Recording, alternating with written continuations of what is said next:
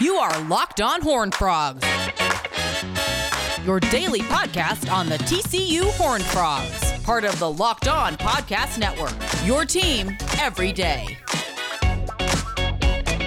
Well, that was fun. Welcome into Locked On Horned Frogs. Steven Simcox. I'm joined, as I typically am on Mondays, by my pal Matt Jennings, and we're talking TCU football. This episode brought to you by Built Bar.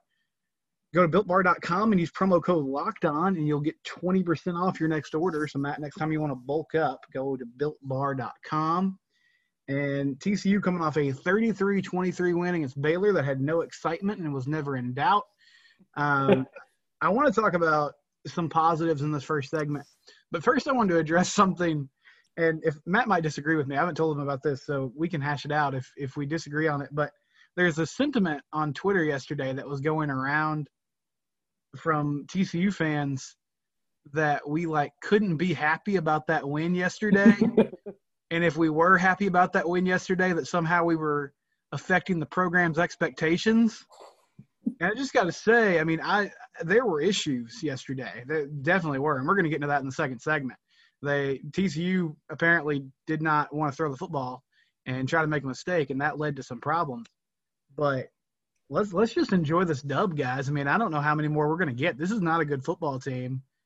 I think there's some potential for them to win some more games, but let's celebrate a little bit. Let's have some fun. I don't think Gary's at the house saying, oh, Kels at Simcox Steven says that was a good win yesterday, so let's not watch that tech film. Let's go out tonight, babe. This fan base thinks the Holiday Bowl is good enough. I mean, I'm not a booster, so I don't really feel like how happy I am about a win or a loss matters. But I mean, it's fine if you disagree with me. I want to hear your opinions. I think, Matt, we can enjoy these wins because I'm not sure how many more we're going to get. No, that's 100% correct. I think I saw a little bit of that sentiment yesterday, and it's just funny because here's the thing: if you're a college football fan, it is an objectively good thing to win a game against one of your biggest rivals. Full stop. Right? Mm-hmm. That's end of sentence, end of sentiment. That's it. Now, you can be super annoyed at the way the game was managed. You can be annoyed or concerned or worried about the overall direction of a program, which I think a lot of TCU fans are right now. That doesn't mean you can't be you can't, go on to every Baylor message board and say sucks to be you and do all the stuff you normally want to do after beating Baylor, which TCU has done 6 times since joining the Big 12. So all that to say, I think it's totally fine to I don't think they're mutually exclusive. I think you can absolutely be excited about and celebrate a win and also be like, wow, that was harder than it needed to be. And I'm still not sold on what this team is right now or what they're trying to do. And if you're not happy about yesterday, that's fine. That's a fine opinion to have. Don't turn off the podcast. Don't run and tweet, Steven disagrees with how much I celebrated yesterday. No, absolutely turn off the podcast and tweet about it. We love to have you here. I'm having a little fun this morning, whenever you're listening. But the Frogs win, and Matt, it's so interesting. I want to get into Meacham in the next segment and just how I feel like I don't know if they're putting him in a box or if he has decided to be a boring person at times, but. You sort of mentioned this, I think, after the Texas game to me. It's almost like the first 25 scripted plays, they have these amazing things happening and they're doing some creative things and they're taking chances, and then they get out of that and you sort of get bogged down. But I just wanted your thoughts on what was working early. We saw Quentin Johnson get involved. We saw Zach Evans get involved in the first half. Those are good things. I feel like giving the ball to your most talented players is a plus. But they sort of jumped out on Baylor, and the field position helped and the special teams play helped. But offensively, those were some things we haven't seen all year long.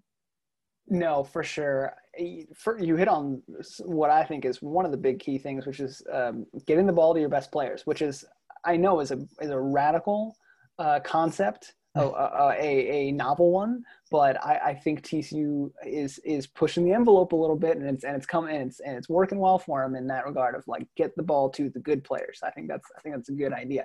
No, I think one thing that we've hammered home a lot these first few weeks of the season was the need for this team to utilize a little bit of tempo, and they did that in the first half, and I liked that a lot. You saw that on the long throw to Quentin Johnston down the sideline, which was a dime, by the way. It was a great throw by Max Duggan, an even better catch by Johnston. And then what happens? They immediately sprint up down inside the 10-yard line and immediately hand the ball off to Darwin Barlow, and he runs in for a touchdown. They don't allow the defense to get set, and they make sure that they're playing on their heels, and it pays off for them, right? And that's the thing that I think has been missing from this offense a lot. So I think utilizing the tempo in that instance was really, really smart.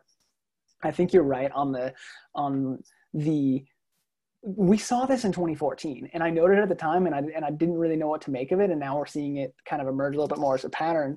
But during Meacham's first stint at TCU, they jump out to like a 14-0 lead on everybody, and then they'd kind of piddle around for like a quarter and a half trying to figure out what they wanted to do next, and like they might score another touchdown or two during that time, but like they wouldn't have just like easy, just boom, boom, boom, 3 to 5 plays, immediately go down the field and score a touchdown kind of drives. That was something that would happen really early on in the game, and it wouldn't happen again until later. And I don't know if that's like they run through their script and then they don't know what to do, or if teams adjust to what that week specific game plan is, and it takes them a second to figure out how they want to adjust to the adjustment. I don't know. So that's a little concerning, but it's not something that's anything new. You'd be hoping that with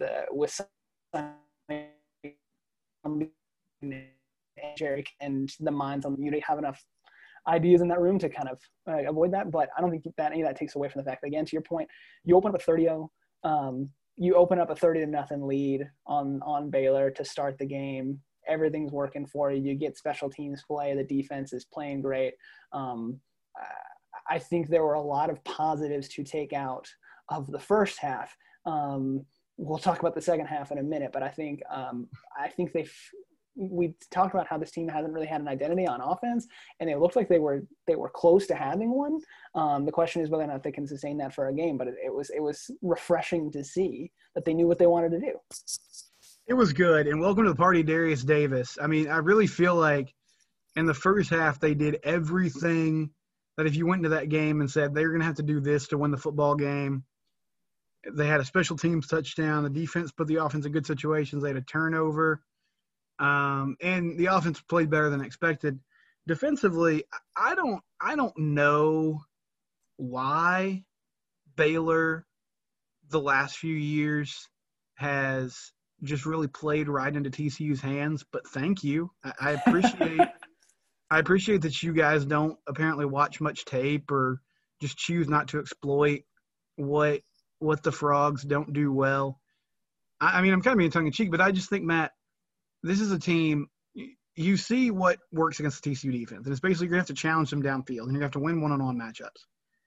And Baylor just plays – and something's wrong with Charlie Brewer. I don't know what it is. I think his shoulder might be messed up, and he might be healthy enough to play but not healthy enough to be effective. But they just play within 10 yards a lot. And I think from the jump, you saw D. Winters get in there and light somebody up. And then the very next play, they tried to run a little screen, swing pass, and Trayvon was all over that. Like, he was like 10 yards behind the line of scrimmage.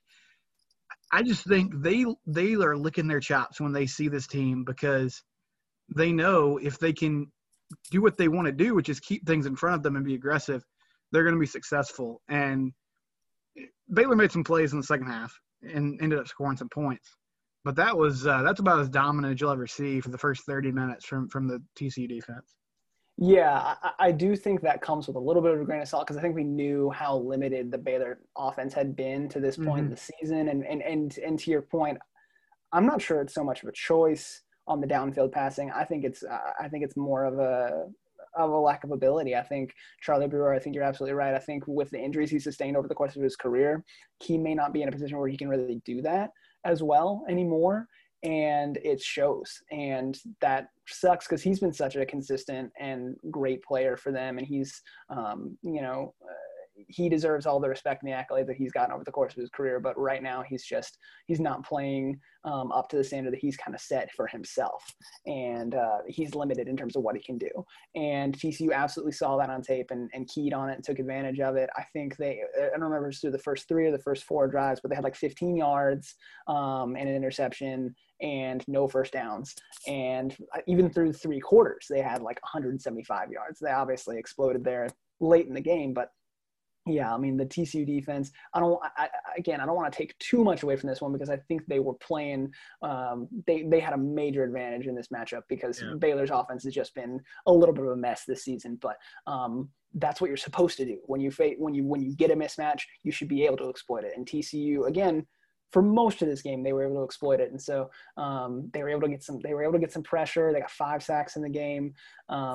They weren't always able to do it just with 4 guys. They dialed up a lot of blitzes to make that happen, but the results were what they needed to be. So I think it was a good showing for them defensively. This game really was, you talking about like they want, this is exactly the way you would have drawn it up if you're saying this is the way TCU needed to win. I'll take it a step further. This game almost seemed like TCU fan fiction a little bit, like everything that fans have been clamoring for the last few weeks in terms of getting pressure on the quarterback, getting Zach Evans involved in the game on offense, getting some of these young, talented players like Patrick Jenkins on defense, a defensive tackle, got some snaps and got some pressure. Just everything that you would have said, I would love to see TCU do this. I would love to see them. They did. And so that was, again, at least for the first half, 2.5 quarters. And so that was really cool to see. And I'm not sure if that's just because of the matchup that they had or if it's because the coaching staff making some adjustments. But if they can kind of keep that rolling and continue the momentum that they carried out of this, that they created in this game, then, maybe you do feel a little bit more helpful as the season goes on. So that was the good. And in the next segment, we'll get to the criticism from yesterday about the coaching staff and their philosophy in closing out that game. Fair criticism, by the way, and we'll address that next. But first, I want to talk to you about Built Bar. The improved Built Bar is even more delicious than ever. They have 18 amazing flavors and 6 new ones: caramel brownie, cookies and cream, lemon almond cheesecake, carrot cake. I love that cookies and cream flavor, guys. Also 12 original flavors. You can never go wrong with peanut butter, salted caramel, double chocolate, orange, coconut. One of the things I love about Built Bar is it fills you up. It's a nice snack, and it's not bad for you. It's 180 calories. It's only 5 grams of sugar, 5 net carbs. It's got a great flavor profile. Those are things that, like Gordon Ramsay says, if you watch Hell's Kitchen, and I'm going to say it too because it's in the script. Built Bar has a promo code for you. Go to BuiltBar.com and use Locked On, and you'll get 20% off your next order. Again, that's BuiltBar.com. Use Locked On, 20% off your next order. Okay, we're back on Locked On Horned Frogs. Steven Simcox, my friend Matt Jennings is with me today. In this segment, we'll talk about some of the issues in closing out that game yesterday, or you're listening on a Monday, so this is Saturday's game. TCU gets a victory 33-23 over Baylor. I do encourage you to subscribe to the podcast, whether you're on Apple, Spotify, wherever it is that you get your podcast. That way you can wake up in the morning. It's right there. You can download it and listen on your way to work or whenever you get a chance. And please rate and review me if you're on Apple Podcasts. Appreciate Matt being with me again today. And Matt, I've been thinking about this. I feel sort of like Colin Cowherd because I'm going to come at you with an analogy right now. Do it. I've been having this thought about Doug Meacham today. So I don't know how many people followed Doug Meacham before he got the TCU job again. Probably not a lot because he didn't tweet much. But his former Twitter profile picture was him shirtless on the beach. It was a selfie. He had sunglasses on and a backwards hat. And it looked like, I'm not saying this is who Doug Meacham is. I don't know about his personal life.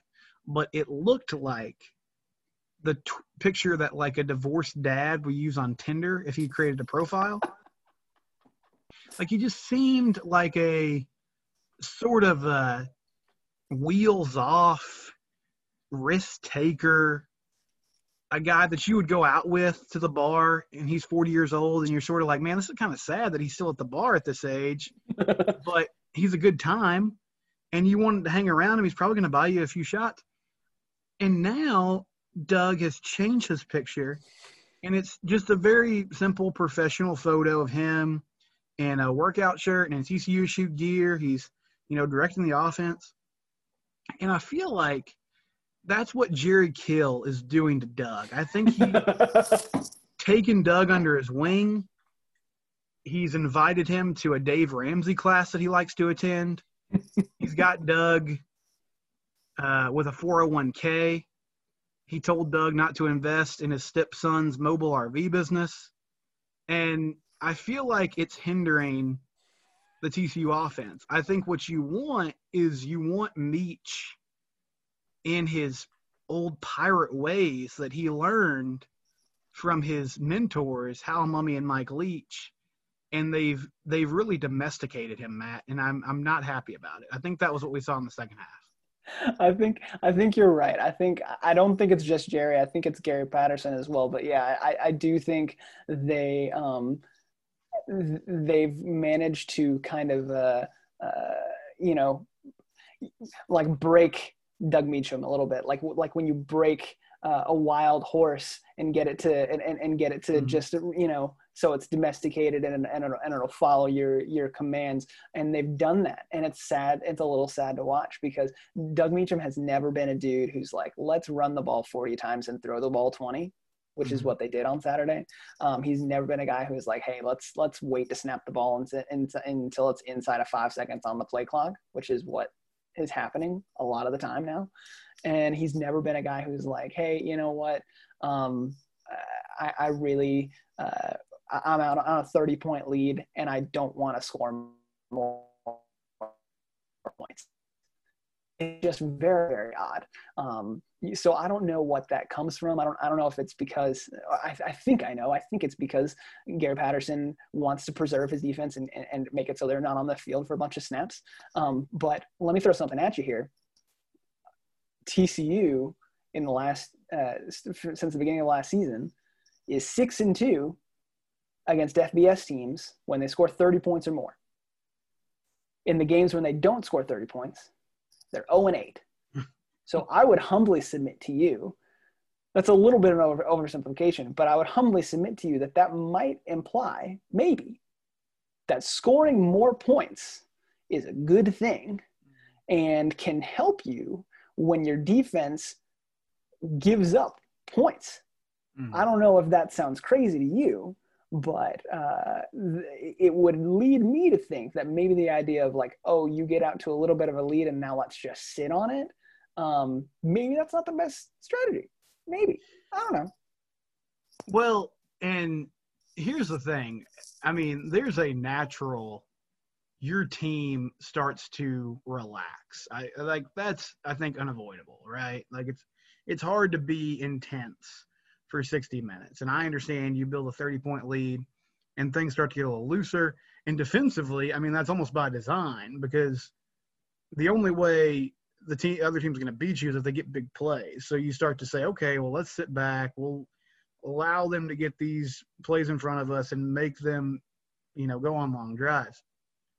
What I can't justify is what you're talking about.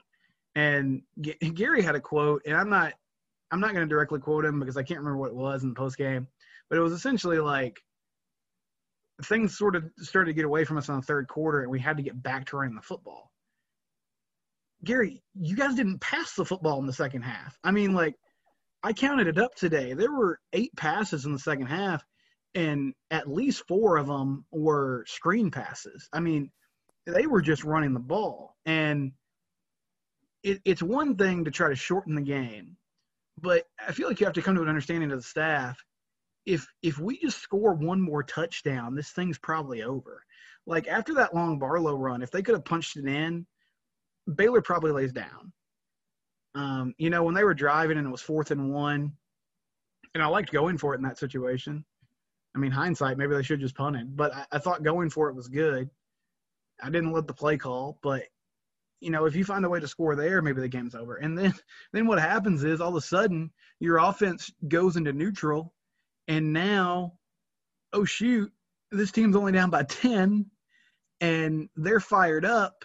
And now we're trying to run pass plays again and move the sticks, and we're getting stopped. We're going 3 and out, and we're, not being on the field for a long time. So they were able to get out of it, because the good thing is they built such a big lead that Baylor basically had to be perfect to win that game, and they weren't. And I thought that last drive was impressive, where they were able to run the ball and get first downs.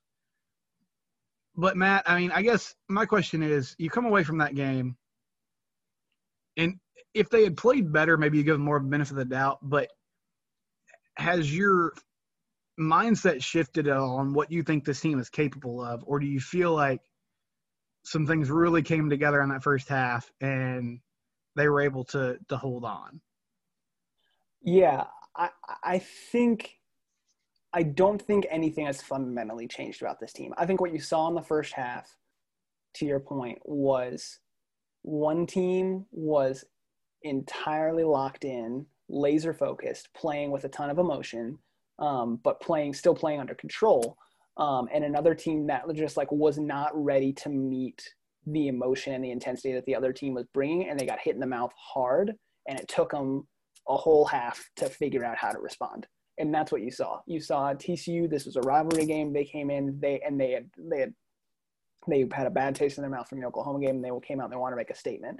But you can't. To your point, you can't play. Certainly can't play a full season. And in Saturday's case, you can't play 4 quarters most of the time, just running off of just adrenaline and emotion. At some point, it's going to come down to, all right, you have to just execute better than the other guy, even if you're not at the same height of intensity that you were when you were at the very beginning of the game, and you were jacked up because you were playing on the road in a rivalry game. And TCU did not know what to do in that scenario. And part of that's because it's a young team. So I think that played into it a little bit. But yeah, in terms of your question about does it change your perception of the team? I think it changed my perception of the team a little bit, in that it does show that a long, sustained period of strong offensive play is possible. But it doesn't – I don't think they change my perception of what their fundamental flaws are that we've been talking about for a few weeks, which is their offensive identity, which they still can't seem to agree on. Again, this is a team that is coached ostensibly on the offense by Doug Meacham and Sonny Cumbie, who are 2 air raid guys, and yet they ran the ball 40 times on Saturday, which is not a problem. If you want to run the ball and that you want that to be your identity, that's fine. But you've got to be efficient with it, and you've got to score when you do it. That's been TCU's problem, is they're not scoring when they get across midfield and in the scoring territory. They're failing to score touchdowns consistently. I think about Wisconsin and Utah a lot, which are 2 examples of teams that one time of possession last year in a big way. They're top 15, but they were. And TCU was as well. The difference between TCU and those other teams was that those teams were super efficient, right? You're playing fewer drives, but you're scoring on the vast majority of your drives, and you're scoring touchdowns. That's something TCU's not doing. So that's the first thing. It's what's your offensive identity? If you want to be a running team, you want to do what Oklahoma did last year and spread them out, but still run the ball vertically between the tackles. Go for it. But everybody's got to be on the same page with that. So that hasn't changed. They still can't agree on what they want to do with tempo and what they want the bread and butter to be. And then they still can't pass protect super well. Max Duggan still got pressured a lot. It wasn't quite as bad, but it's still significant. And then they still have trouble getting after the opposing quarterback with just 4 guys. They were able to manufacture it with blitzes a lot. Keon Stewart got a blitz. They brought D. Winters a couple times, and they were able to get after Charlie Brewer and affect him in a big way and get 5 sacks. But you got to be able at some point to drop 7 or drop 8 and still get pressure on the quarterback. And that's not something they've been able to do consistently all season. It's not something they did on Saturday. So those are the things that once some of those things start to change, maybe my view of the team as a whole starts to shift a little bit. I think they made small steps in some of those areas, but I'm not positive that those things are indicative of large changes that are on the way. You know what I mean? I do, yeah, and I agree with you. I feel like it was a fun win. You did some things better. Now, can you do it for 4 quarters instead of two? And I mean, that's a growing process too. I think it's almost unfair to say, well, that can be fixed in 1 week. Maybe you can continue to build off it as they move on. We talked about the good. We talked about the bad. We'll come back. We actually got an audience question on Twitter, so we'll address that and have some closing thoughts before we leave. But before we do that, I want to tell you about Coors Light. What did you grab yesterday when Baylor started to make that comeback? I was hanging out with my family. Thought I was going to have a chill Halloween. I was like, man, this is perfect. They took care of business in the first half. I can go trick-or-treating with my kids, and I don't have to worry about the TCU football game. TCU decided otherwise. So what did I do when I need to chill? I grabbed a cold Coors Light. That's what I did. Coors Light is made to chill. It's Rocky Mountain fresh. It's Rocky Mountain cold. It's cold brewed. It's cold lagered. And they want you to know that college football season, football, watching it's your time to have that me time, to just hang out. So Coors Light's the one I choose when I need to unwind. So when you want to hit reset, reach for the beer that's made to chill. And you can get Coors Light delivered straight to your door at getcoorslight.com. And don't worry, Mom, if you're veering off the road, I celebrate responsibly, like Coors Light asked me to. Coors Brewing Company, Golden, Colorado. Final segment here on Locked On Horned Frogs. Steven Simcox, and thank you to Matt Jennings for spending some time with me today. I appreciate it. You can follow him at Matt A. Jennings. He's a great follow on Twitter. If you're confused by his profile picture, I believe it's from The Mandalorian. So that is not him with Baby Yoda, but that is his Twitter profile if you were curious. We got a question from Tommy on Twitter, and I really appreciate Tommy asking questions. You can follow the show at Locked On TCU. Would love to have you there, and give me your comments, your questions, your concerns. But he said, it was good to see a lot of the young guys get some action. Any idea why 44, 91, and 97 have not already been part of the rotation? So, Tommy, I believe you're talking about Patrick Jenkins, who Matt mentioned earlier. 97 is Earl Barquette, who's from Louisiana. He's a redshirt freshman. And then 44 is Colt Ellison. So Jenkins and Barquette, I would think, Matt, that opportunity came because Corey Bethley did not play yesterday. And Gary Patterson said after the game that he's could be out for the season. So he's their active leader in starts. And why those guys haven't gotten in the rotation more, I couldn't tell you aside from Corey is someone they trust a lot. So I think you'll see more of them moving forward. Ellison's interesting. I thought he showed some things last year, and they haven't used him as much. But it was good to see him back in the lineup. And, yeah, I think as many of those defensive linemen you can get quality snaps and mix in and out, then the better you're going to be, Matt. Yeah, I agree. I think, as we said, I was excited to see Patrick Jenkins out there. He's a guy who I was hoping maybe would get in there even as early as game 1 against Iowa State. So I think he's a really talented guy and just brings some size to that defensive tackle position that they need. They've had a little bit of trouble against the run this season, and they could use pass rush from wherever they can get it. And he now admittedly. Charlie Brewer, I think Charlie Brewer made a completion on this play, but I think on the play where D Winters came on the blitz and missed the sack, before that Patrick Jenkins actually got to Brewer first, and he wasn't able to finish the play. But I think that's good, something good to see from the freshman. Colt Ellison, I think, made some nice plays last year and had gotten buried on the depth chart this year for reasons that are not clear to me. But if you can get him out there and get some, again, just get any production in terms of the pass rush, it can be a good thing. Earl Barquette was some guy that Landry Burdine on the TCU radio broadcast was shouting out just in terms of some great pass rush techniques, some great pass rush moves. He had a great swim move at one point during the game that helped him get a sack. So, I think on the whole, it wasn't just on the defensive line. You have those guys. You had Zach Evans again on offense, him having finally a breakout game at running back.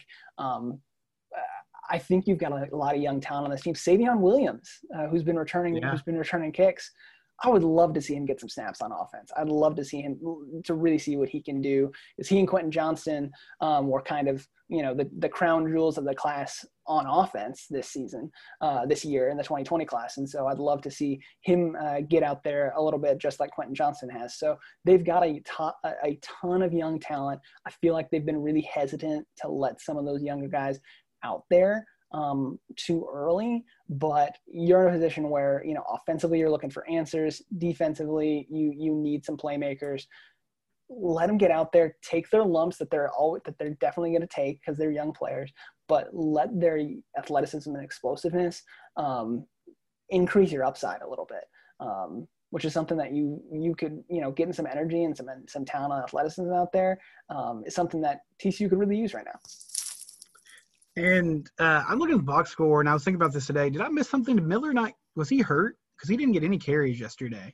I thought that was interesting. Yeah, this is just the great thing about covering TCU in any capacity, because Gary's just so forthcoming about all injuries and playing time. Kendra Miller didn't get a snap yesterday, was never addressed. Corey Bethley, while we know he may be out, possibly for the rest of the season, have no idea why. Don't have any idea what Noah Daniels and Wes Harris's injuries are that might keep them out for the rest of the season. So that's just super fun. That's just a great part of covering TCU. But he didn't play at all. That's probably contributed to Zach Evans getting a lot of snaps. I don't know what the situation will be with Miller going forward, if he's going to miss any more time. If he does, how much it'll be. But I think Zach Evans has established himself as I think your best three running backs on the roster are some combination of Evans, Miller, and Barlow, if they're all available. And, I think the more you can kind of pare down that rotation a little bit and let guys be on the field a little bit more and get into a rhythm, I think you're going to get some good results there from the running game. And you've got so much talent at that position. And your offensive line is better at run blocking than they are at pass blocking. So give those guys some opportunities. A couple of housekeeping things before we go. TCU plays Texas Tech this week, who's coming off a 62-28 loss to OU. Matt, I think Oklahoma, with that Oklahoma State loss, I feel like the Sooners might be right back in the mix for a Big 12 title now, which is interesting because we thought they were dead to rights 2 weeks ago. Yeah, they're sitting there. They've got 2 conference losses. They're still hanging. They're still hanging around. Iowa State's. I don't know where Iowa State stands in standing, but that means Kansas State is the only team left in the conference, I believe, that has no conference losses. So, they're absolutely in it. That Oklahoma State went down to West Virginia on Saturday. So you're right. Yeah. No. So now, it's a wide open race. If you've only got 1 or 2 conference losses at this point, you're absolutely in it. And I think it's really funny that win over Oklahoma State's probably going to save Tom Herman's job. That's just a fun thing to think about. An Oklahoma State team that was probably a little overranked at number 6 is going to help Tom Herman hang on that job for 1 more year. So kudos to him for getting into his post-game Texas's post-game win expectancy in that game, according to Bill Connolly at ESPN, was 3%. They won that game because they got 4 turnovers and they still had to go to overtime and they got some lucky bounces and hook them. Good on you guys. 4 more years. Tom Herman for 4 more years. Let's do it. Jalen Reagor scored a touchdown tonight. I'm watching Sunday Night Football, and he got his first career touchdown. The Eagles are trailing 9-7 as we record this to the Cowboys. But I'll try to have a report on how all the Frogs did in the NFL tomorrow. Also, hoping this works out, but I'm still in talks with the people at TCU Soccer. Looking like we're set to record something with Eric Bell on Tuesday that's going to run on Wednesday. And they're going to play for a conference title on Friday against West Virginia. So big week for them. Matt, thank you so much for joining me today, man. Absolutely. Thanks for having me, Steve. This is fun. All right. That'll do it for Locked on Horned Frogs. Appreciate you guys listening. We'll talk to you tomorrow. Locked on Horned Frogs, part of the Locked on Podcast Network, your team every day.